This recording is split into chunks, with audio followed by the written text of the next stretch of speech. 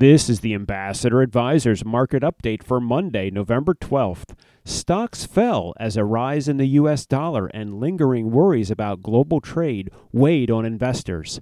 The Dow was down 602 points, the Nasdaq dropped 206, and the S&P declined by 55. Ambassador Advisors, a Christian financial planning firm helping faithful stewards do more. For more information, visit our website at ambassadoradvisors.com.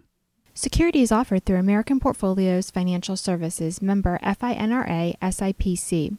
Investment advisory services offered through Ambassador Advisors is not affiliated with American Portfolios Financial Services. Information in this illustration has been obtained from sources believed to be reliable and are subject to change without notification. The information presented is provided for informational purposes only and not to be construed as a recommendation or solicitation.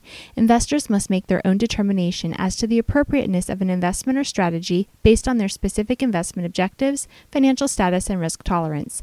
Past performance is not an indication of future results. Investments involve risk and the possible loss of principal.